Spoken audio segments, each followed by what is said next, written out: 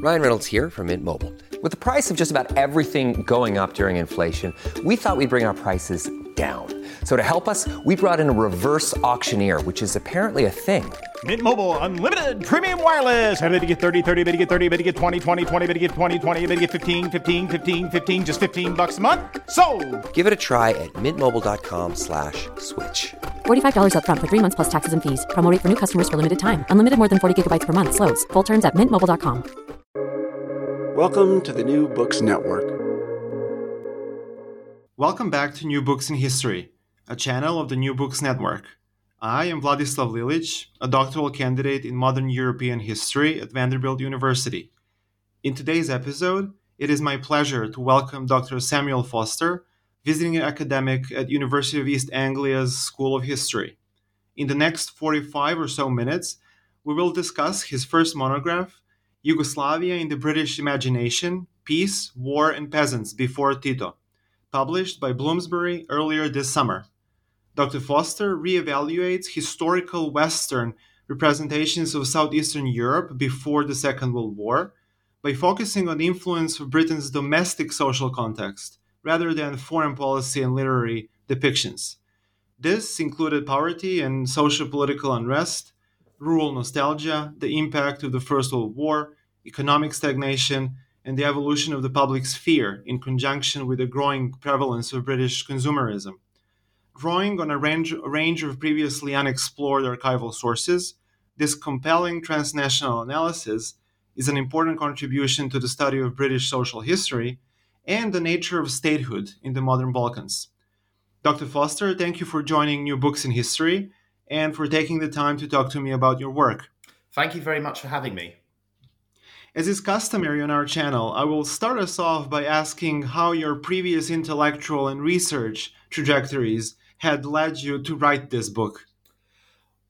Well, to begin with, I suppose it started all the way back at school. I was always very interested in the origins and causes of the First World War. In the British education system in general, while this type of topic is touched upon, it's usually only done so in a very broad sense. There's typically a lot of focus on the actions of actors such as, say, Britain, Germany, obviously, and the Southeastern Europe, specifically through the lens of what was then Austro-Hungary, is always presented in a manner as being, you could almost say, almost as a kind of war delivery mechanism. That was one of the things I noticed, particularly when looking at this in school, reading on the subtopic. So that kind of fired my initial interest, particularly in Southeastern Europe, in countries such as Serbia, the areas that would later become Yugoslavia. Then at university, I actually studied, as an undergraduate, the history of Yugoslavia. This was quite a broad thing, focusing mostly on the interwar period and communist period, and then obviously the disintegration and conflicts that arose in the 1990s. And that kind of, again, fueled my interest, particularly in the early, continued to fuel my interest, especially in the earlier periods, the interwar specifically. And it was pretty much during my master's when I was actually looking at, my master's looked at interwar depictions of Yugoslavia in British diplomatic correspondence, but focusing on the Yugoslavian monarchy, the House of Karađorđević, and how that was presented or viewed as a potential unifying symbol in Yugoslavia, prior, of course, to the rise of Tito. And it was then that I stumbled across a economic and anthropological text by a Croatian economist called Rudolf Bicanic, titled Kako živi narod.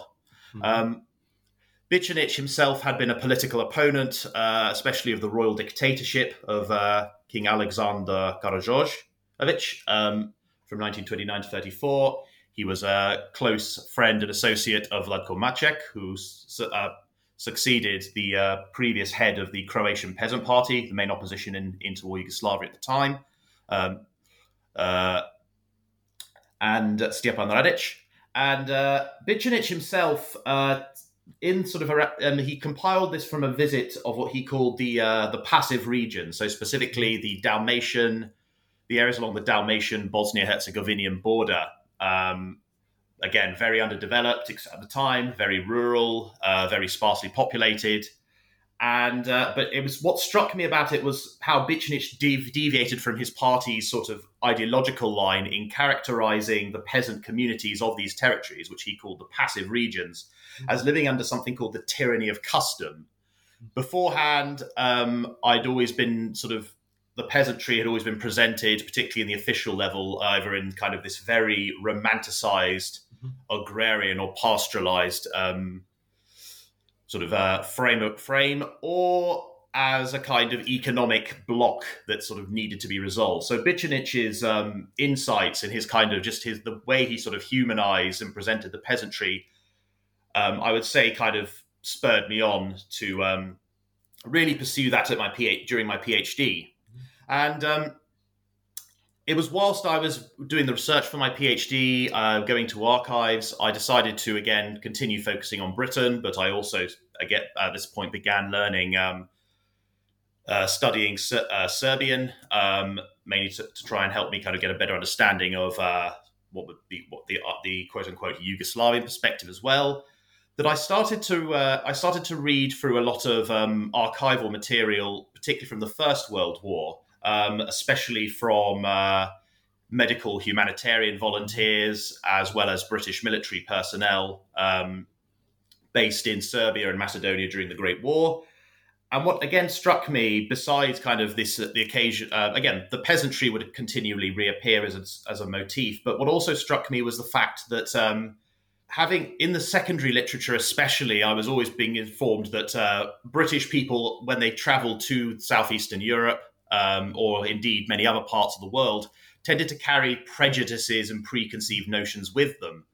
But what I really noticed, particularly looking at these volunteers, most of whom again were women, or many of the soldiers who were stationed on what was then known as the Salonika or Macedonian front, was the fact that they were either very disinterested in their surroundings in general, or they tended to frame everything not so much from any real deeply held prejudices, but from their own concerns, particularly their concerns obviously about the war, but also their concerns about their lives back in Britain, their economic situations, the context of their job,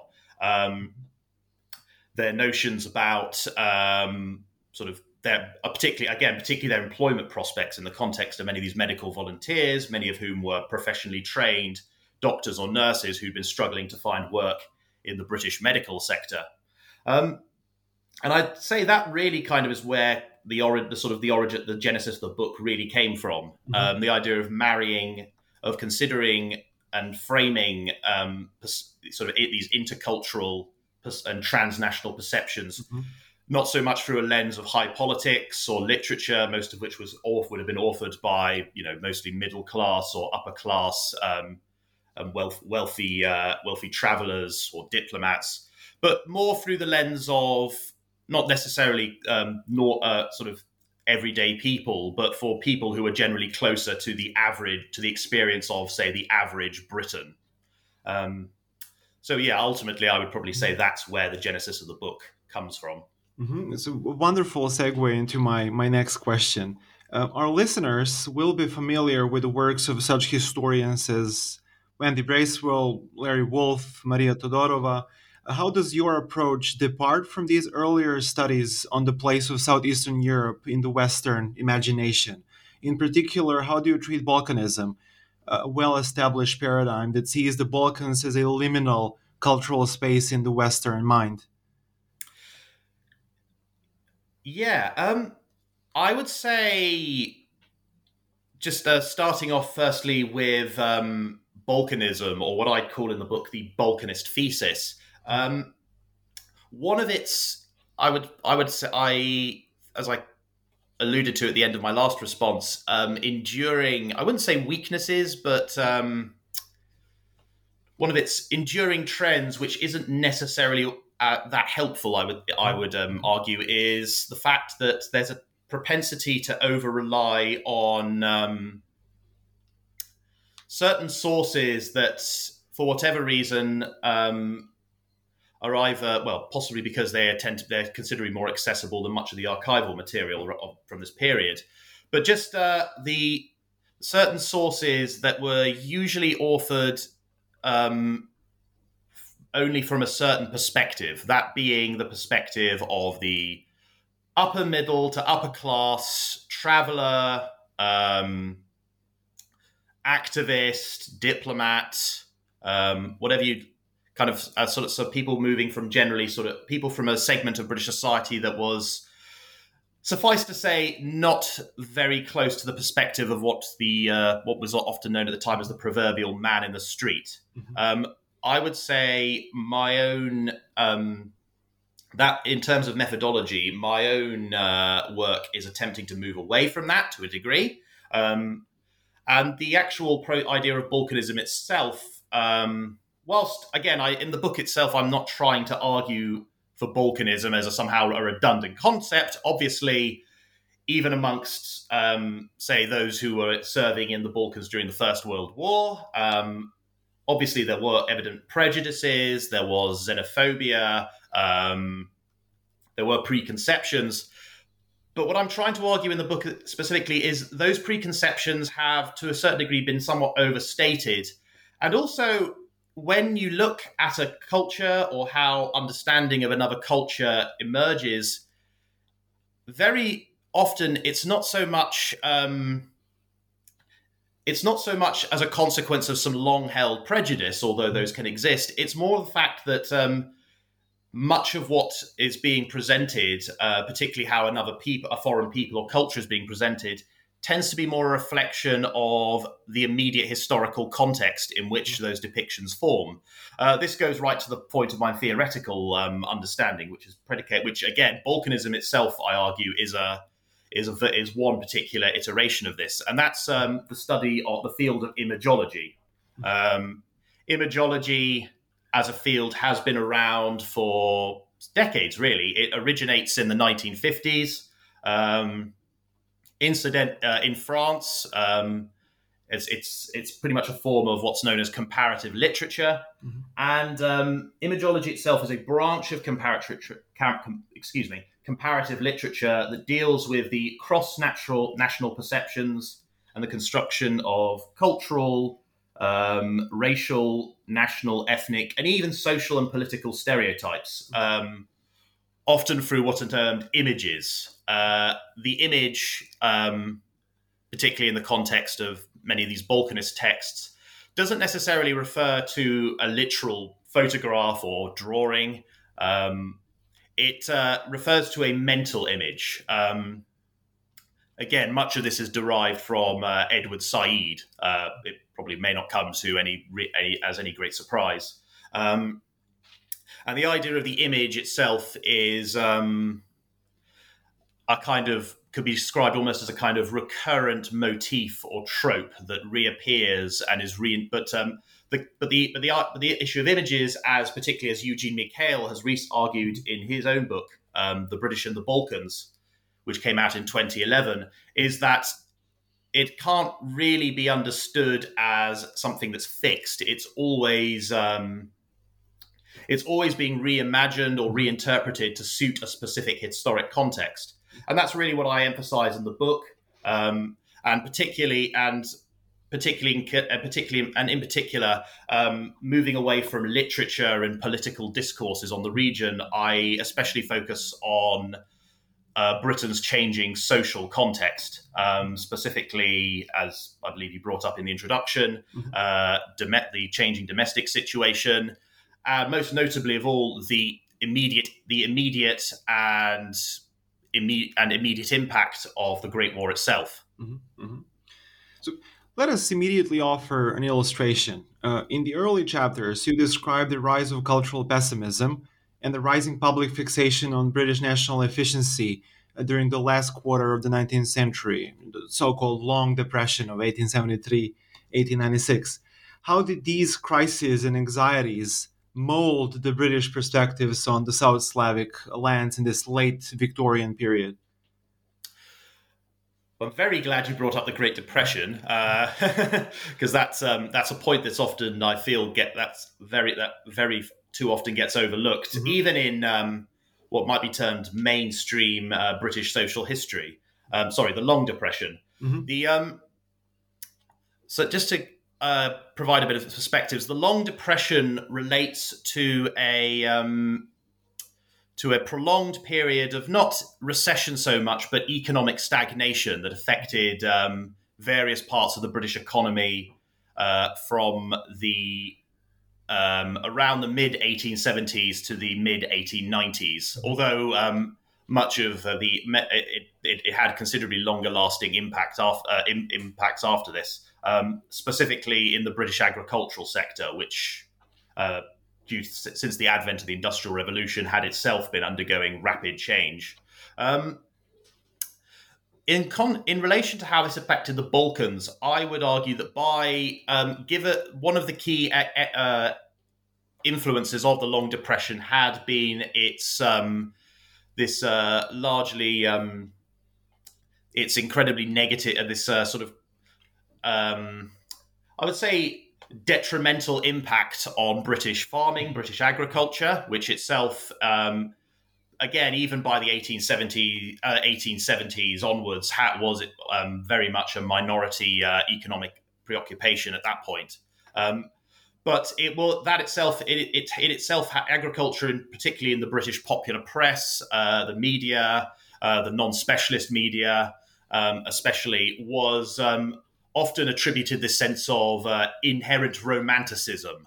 It's an idea, particularly in England. It's important to emphasize in England, especially, agriculture was often, when it was discussed at all. Again, here's another issue of these things: is they often tend to get brought up incredibly inconsistency and only in response to some major incident.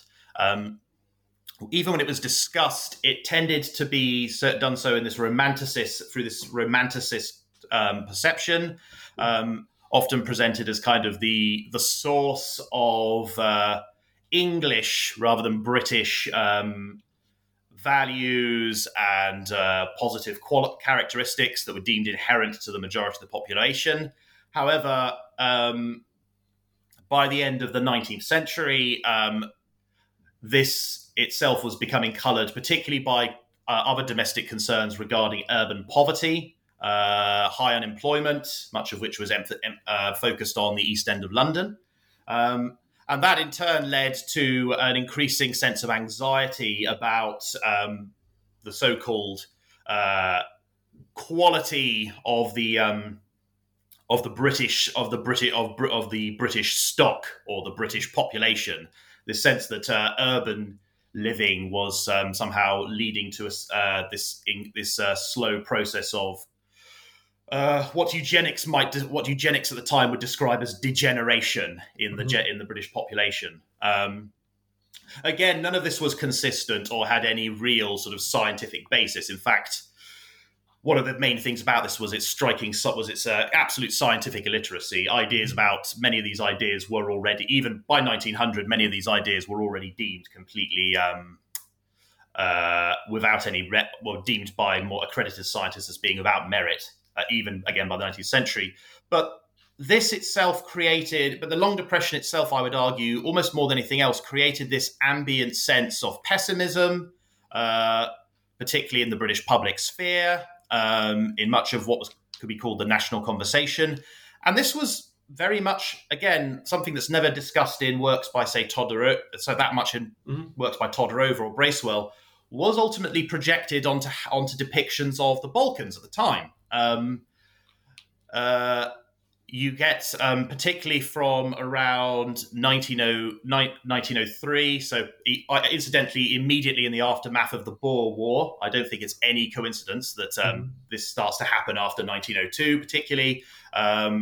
You have this gradual shift, although this had, of course, been happening in the 1890s, but it's really after the aftermath of the Boer War that it starts to take off.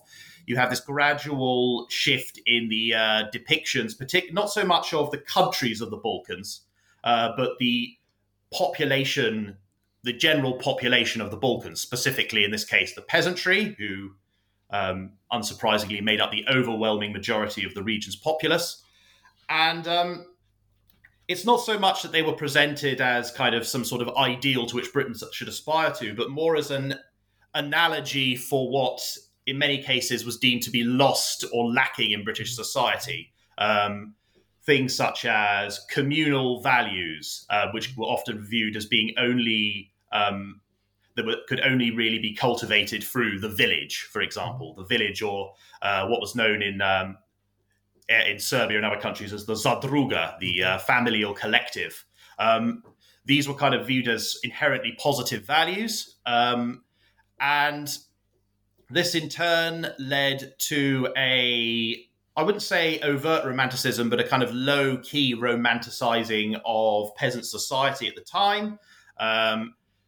Many, for example, certain correspondents such as John Foster Fraser, who was a very prominent journalist and author of the time, incidentally coming from Scotland. It's what's interesting as well is many of the people writing about this tend to be either of Scottish or Irish extraction. So that you can also sort of sense a sort of creeping, not a creeping, but a kind of a certain degree of authorial projection going on at the same time, particularly amongst those of Irish descent or who are actually Irish themselves. And this itself starts to impact as well depictions of some of the states. John Foster Fraser, for example, in the early 1900s, travels to, not so long out in the aftermath of the what was known as the 1903 regicide, where you have the murder of King Alexander Obrenović by the various military officers who would later go on to form the Black Hand organization. He actually travels to Serbia. He sits in the Serbian parliament, and he declares that this Serbia itself is this ideal, almost he describes it as this ideal peasant state in the Balkans and it's not so much ideal in that it's industrialized, but in terms of the fact that its people appear to adhere to these values, even its politicians. Again, at the time, many of the sitting politicians in the Serbian parliament were themselves from peasant communities or represent rural districts. And it's not known I wouldn't know the degree to which this happened, but apparently many of them would turn up dressed as peasants to parliamentary sittings. So this was kind of deemed conducive to a more culturally robust and healthy society that sort of lacked all the unwanted influences of industrialization, if you like. So that, I would say, particularly prior to the First World War, is really the crux of a lot of this change. And this anticipates my next question. I mean, this romanticism easily translates into dilemmas on humanitarian intervention, both at home and overseas. You argued that Yugoslav image, or the image of Yugoslav peasantry, somehow helps British opinion makers or decision makers to renegotiate the link or the relationship between the British society and the British state in this period of Edwardian crisis, unrest, and instability. Could you elaborate on that just a little bit? How did these domestic dilemmas translate or project themselves into foreign policy realms? Yes, well, I'm glad you raised this up. I was deliberately keeping this next bit, holding this next bit back, actually. In conjunction with this sort of shift to a more romanticist depiction, if you like, you also have the emergence of something, I would say, that's actually, ironically, somewhat older, even more so than this late 19th century, early 20th century wave of romanticism, and that's what I term the victimhood narrative. Mm-hmm. This is something that actually originates during the Greek War of Independence in the 1820s through to the early 1830s. It's in the Balkan context, it is almost universally predicated on anti-Ottoman political sentiment.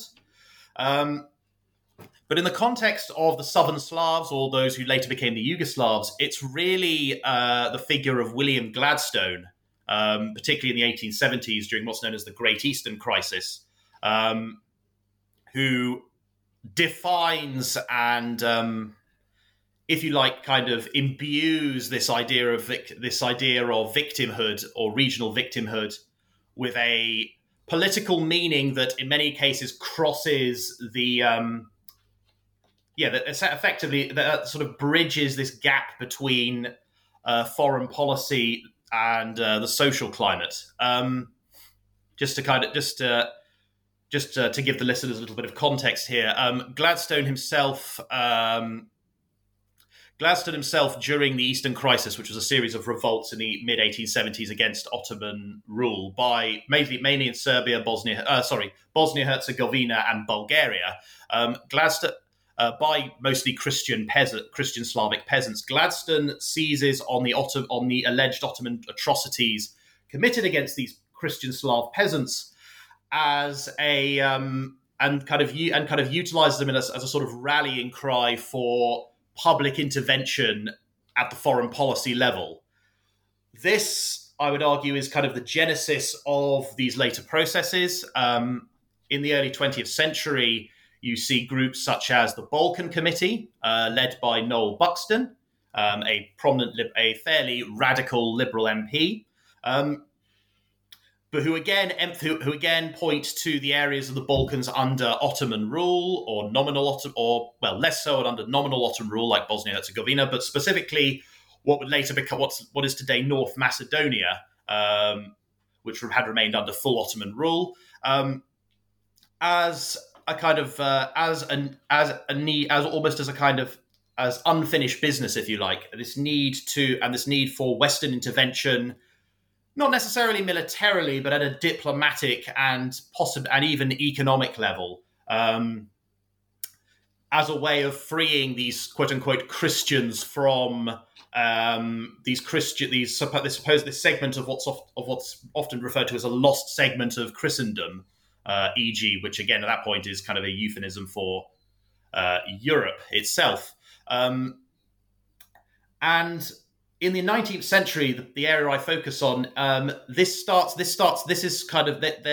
are efforts to broaden its appeal, which meet with some success, but not necessarily all that much, by attributing the quote unquote suffering or victimhood of these peasants to domestic factors that were prominent in the British public sphere. So calls for instance, better working conditions, issues surrounding the women's suffrage, but probably most pertinently, the issue of home rule in Ireland. Mm-hmm. And I would contest that the image of the victimized peasant, even more so than the more romanticized portrayal, becomes this very potent sort of cultural motif, an archetype that particularly in the context of foreign policy and politics, really helps to break down a lot of the apathy or alienation that much of the public themselves would otherwise feel towards this. Because again, the important thing to know is most people in Britain at the time don't really understand how foreign policy works. There's not a lot of the actual direct interest, which I think is one of the mistakes that previous authors have made in this region, is usually very minimal. Sort of anthropological texts, etc., kind of focus that deal with Balkan culture or certainly political tracks tend to only have a very, very limited appeal. So it's only really by appealing to this sense of victimhood, in a British domestic context that itself is, if you like, in a discursive sense at least, is replete with various victims of social injustice or people who require assistance, particularly intervention from the state. It's only through that these activists and those with an actual direct interest in the Balkans are really able to bridge bridge these two and gain some kind of footing in the wider public sphere. Truly fascinating. And as you progress temporally in chapters 5 and 6, which actually deal with the First World War, you argue that the Anglo-British national identity coalesced at the time when the first Yugoslav state endeavored to consolidate its fragile existence in the early post-war years. How did the tropes of wartime heroism, but also victimhood that you've discussed now in a different mold, perhaps, reinforce the British support for the Yugoslav unification? Yes, this is possible. This is a slightly more theoretically tricky thing to really define. Probably mainly because, as you've pointed out, it involves the development of British identity, or what I would term in this case Anglo-British identity. Just to kind of contextualize this a bit. One of the kind of big mistakes that, unfortunately, is very much evident, particularly in the British public sphere at the moment, but really kind of throughout history, is this idea of Britain as having a kind of single coherent identity. Linda Colley, I think, Colley's book, which came out in the early 1990s on Britain and British identity, for example, claims that a British identity formed just prior to Queen Victoria, the accession of Queen Victoria to the throne in the 1830s. This is this kind of approach has itself very much been challenged. And particularly figures such as Benedict Anderson in his book Imagine Communities actually singles Britain out as a kind of unique example where there wasn't really a quote-unquote national identity. Mm-hmm. There were national identities certainly in Scotland, very much so in Ireland. You could argue a somewhat nascent one emerges in Wales. In England, particularly, it's very ambiguous. And it's really, in this context, as I pretty much followed the approach Jay Winter's taken towards this, where he says British identity itself, it's not national. It doesn't adhere to a single national idea so much, or idea like as it does in France, or a kind of or a sort of a sense of ethnic belonging, as say could be argued in Germany or even in much of the Balkans. At the time, it focuses more on a sense of popular affinity to the British state, namely the Crown, Parliament, and kind of high prestige institutions such as the Royal Navy. And the First World War itself, again, really without the First World War, it's difficult to see how this might have evolved otherwise. The First World War is essentially, to the majority of people in Britain, particularly those who don't necessarily serve on the front lines, or are kind of shipped off to kind of theatres that are outside of the West, that are not the Western Front, really becomes this kind of clarifying event. I would argue even more so than the Second World War, in that it emerges as it kind of forges this sense of commonality. Again, you can argue how enduring or robust that sense of commonality was, but commonality between what was very much, even in the early 20th century, a very disparate and not necessarily unified population. This is what might come across as quite surprising to, particularly to many non-British readers of the book. But that kind of sense of commonality, with that, that actually becomes quite easy to manipulate, particularly in the First World War, where again, in the British domestic context, this is an environment that is saturated, and I mean saturated in propaganda.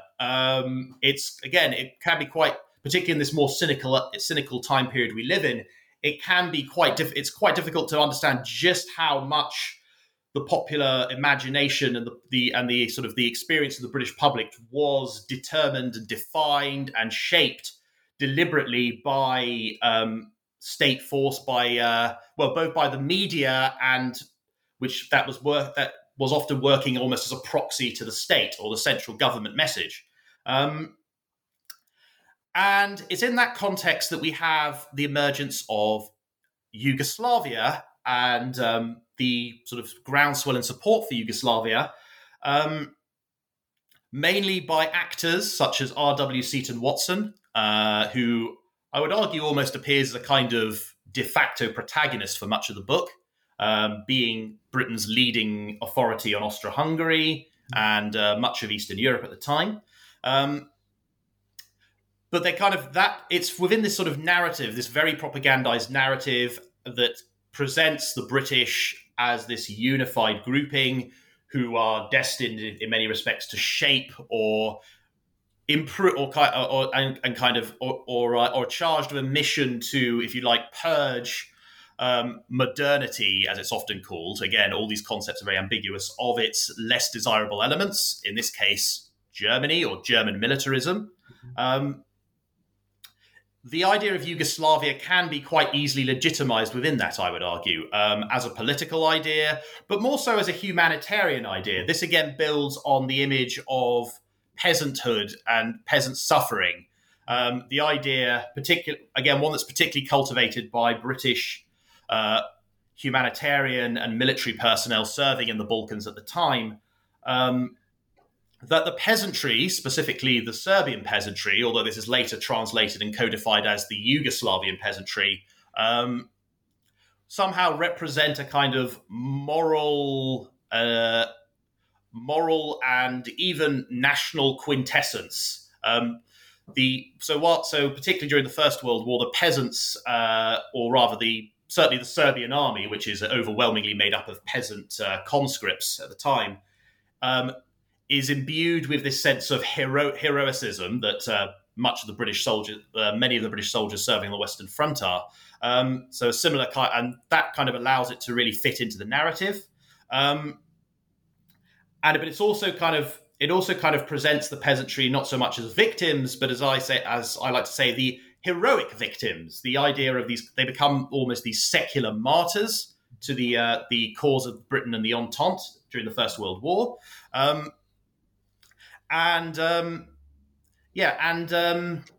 This itself just all fits very easily into this narrative that the Yugoslavia, as both a political project and as well as this fulfilling of their quote unquote national of the Yugoslavian peasantry's quote unquote national destiny, has to exist after the First World War. It has to exist because otherwise Britain itself, Britain and the sense of Britishness would have failed as a concept, as a kind of force for moral arbitration in the world. And also, Britain would be betraying, quote unquote, victims of modernity. So ultimately, I really think that's kind of the crux of so much of this. Wonderful. However, and as the final couple of chapters displays, Yugoslavia largely fades from the British imagination in the interwar years. So as these moral imperatives of revival are superseded by the spread of mass consumerism, Yugoslavia reemerges as a mere alternative tourist destination, far removed from the dreariness of suburban interwar Britain. So as the Edwardian sense of Britain as a moral global actor eroded, what was the image of Yugoslavia in the wider public's mind as the world approached the tragedies of World War II? Yeah, this is, again, I didn't, in my original PhD, which this book is actually, probably won't come as a surprise to your listeners, this book is derived from, I actually stopped pretty much at 1918 at that point, mainly because I started to discover that many of the ideas I've been following, beginning in the Edwardian period and through into the First World War, had pretty much vanished. Again, as you point out, they pretty much vanished, or they start to gradually fade into obscurity. It's important as well to note that even before the First World War, the Balkans, or general interest in the Balkans that had been quite fired up, particularly in the British public sphere, particularly after what was known as in 1903, what has been known as the Ilinden Prebrezheny uprising in Ottoman Macedonia, kind of really fired up this victimhood sort of narrative. But in the interwar period, particularly with Yugoslavia's founding in December 1918, that victimhood narrative is largely gone. There is kind of, and again, that had been sort of the hook, if you like, for the wider British public when viewing this region for so long. It's a band once it disappears, there isn't really, for a while at least, particularly during the 1920s, there really isn't anything else that would get, say, a casual observer excited about it. So again, this is why, sort of, as you pointed out, Yugoslavia starts to reemerge, particularly in the 1930s, as this extension, if you like, of sort of British consumerism and particularly international tourism. It's still nascent in the interwar period, but the international tourism is emerging as a kind of viable market, even for the working class, it should be pointed out. Nevertheless, I would also point out that, as I do in the book, that you still this sort of understanding of Yugoslavia, even politically or even culturally or even as a tourist destination, is still ultimately a reflection of Britain's own changing domestic climate.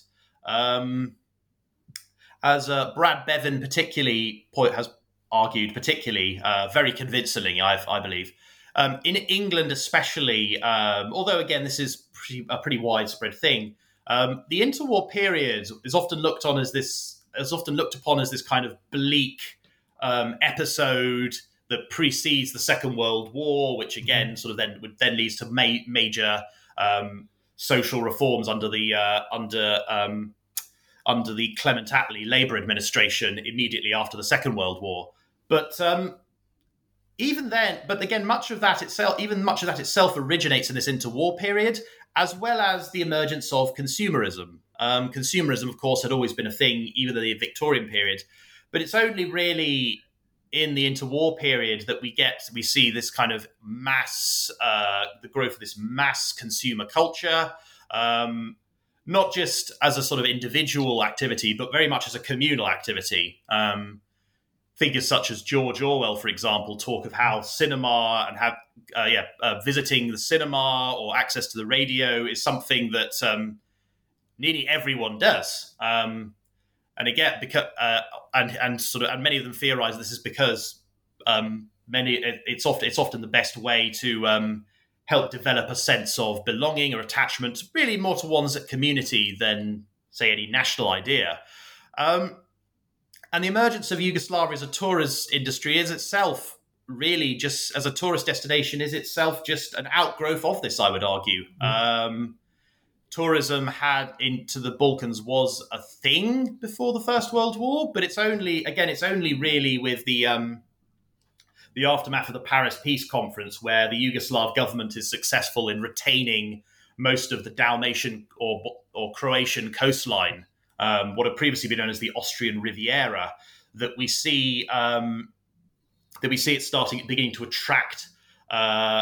Again, not necessarily, certainly not the working class, but a kind of more a wider segment of the British middle class, especially as an affordable destination. Again, the big tourist destination at the time, Italy, is increasingly looking at and given the economic recession at the time, is looking increasingly less viable, let's say, for household budgets. So Yugoslavia, very much, the Yugoslavian Tourist Board in particular, jumps on this and kind of emphasizes its cheapness as an economic destination.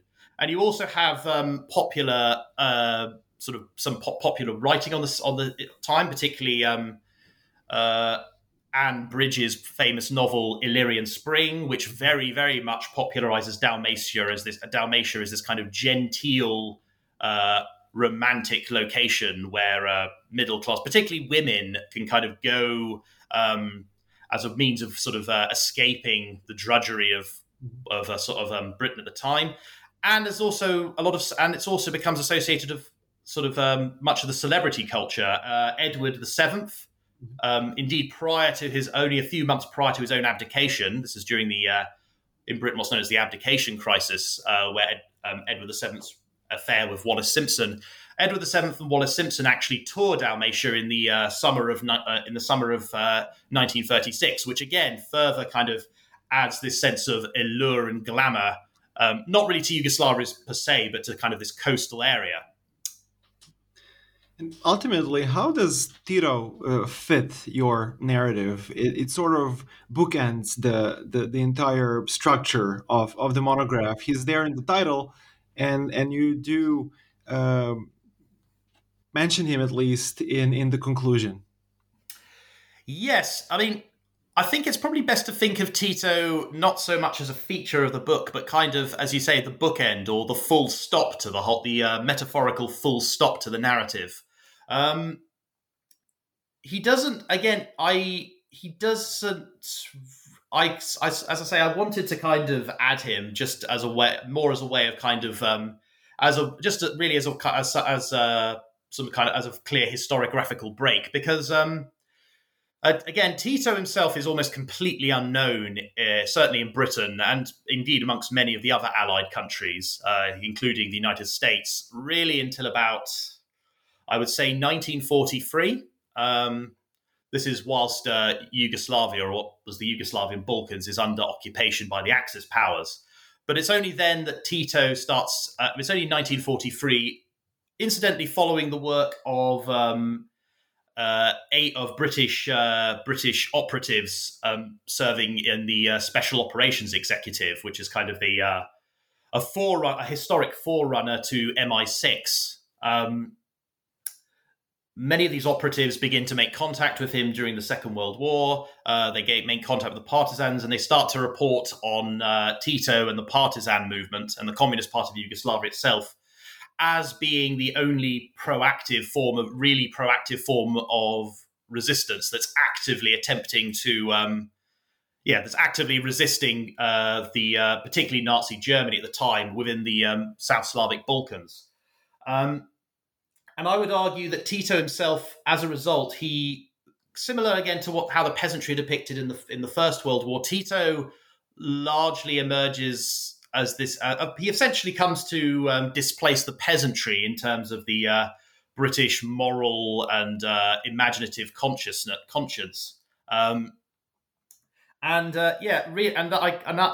I guess is kind of why he's there in the narrative. He essentially appears as kind of, again, not really so much as a political actor or someone, or as a kind of historical figure per se, but as a kind of symbol, as a sort of metaphor for this shift. Again, this sort of shift away from this this romanticism and this agrarianism, and really this understanding of Yugoslavia as this sort of haven for its peasantry, if you like. So ultimately, I would say that's kind of I would say that would ultimately be where Tito's significance lies. Mm-hmm. And last but not least, where has this project taken you, Dr. Foster? What's next out of your workshop? Good question. Well, the book itself has only really just come out, so I don't have any immediate plans for another major project. Although I do want to explore. I am looking to explore the kind of these the influence of these social trends and currents in relation to other countries, particularly in the region. I'm particularly hoping to look more at Czechoslovakia later on. I'm actually next year I will actually be a visiting scholar at the at University College's School of Slavonic and Eastern European Studies. So I'm going to hopefully use that. I'm hoping to use, and that's actually where R.W. Seton Watson's archives are located. So I'm going to use those as kind of the. I'm hoping to use those as the basis for article. Again, don't ask me exactly what yet, but hopefully something will be coming out of that. So watch this space. Mm-hmm. I shall, and our listeners too. Dr. Foster, it was an immense pleasure talking to you today. Thank you for joining New Books in History. Thank you very much. Thank you.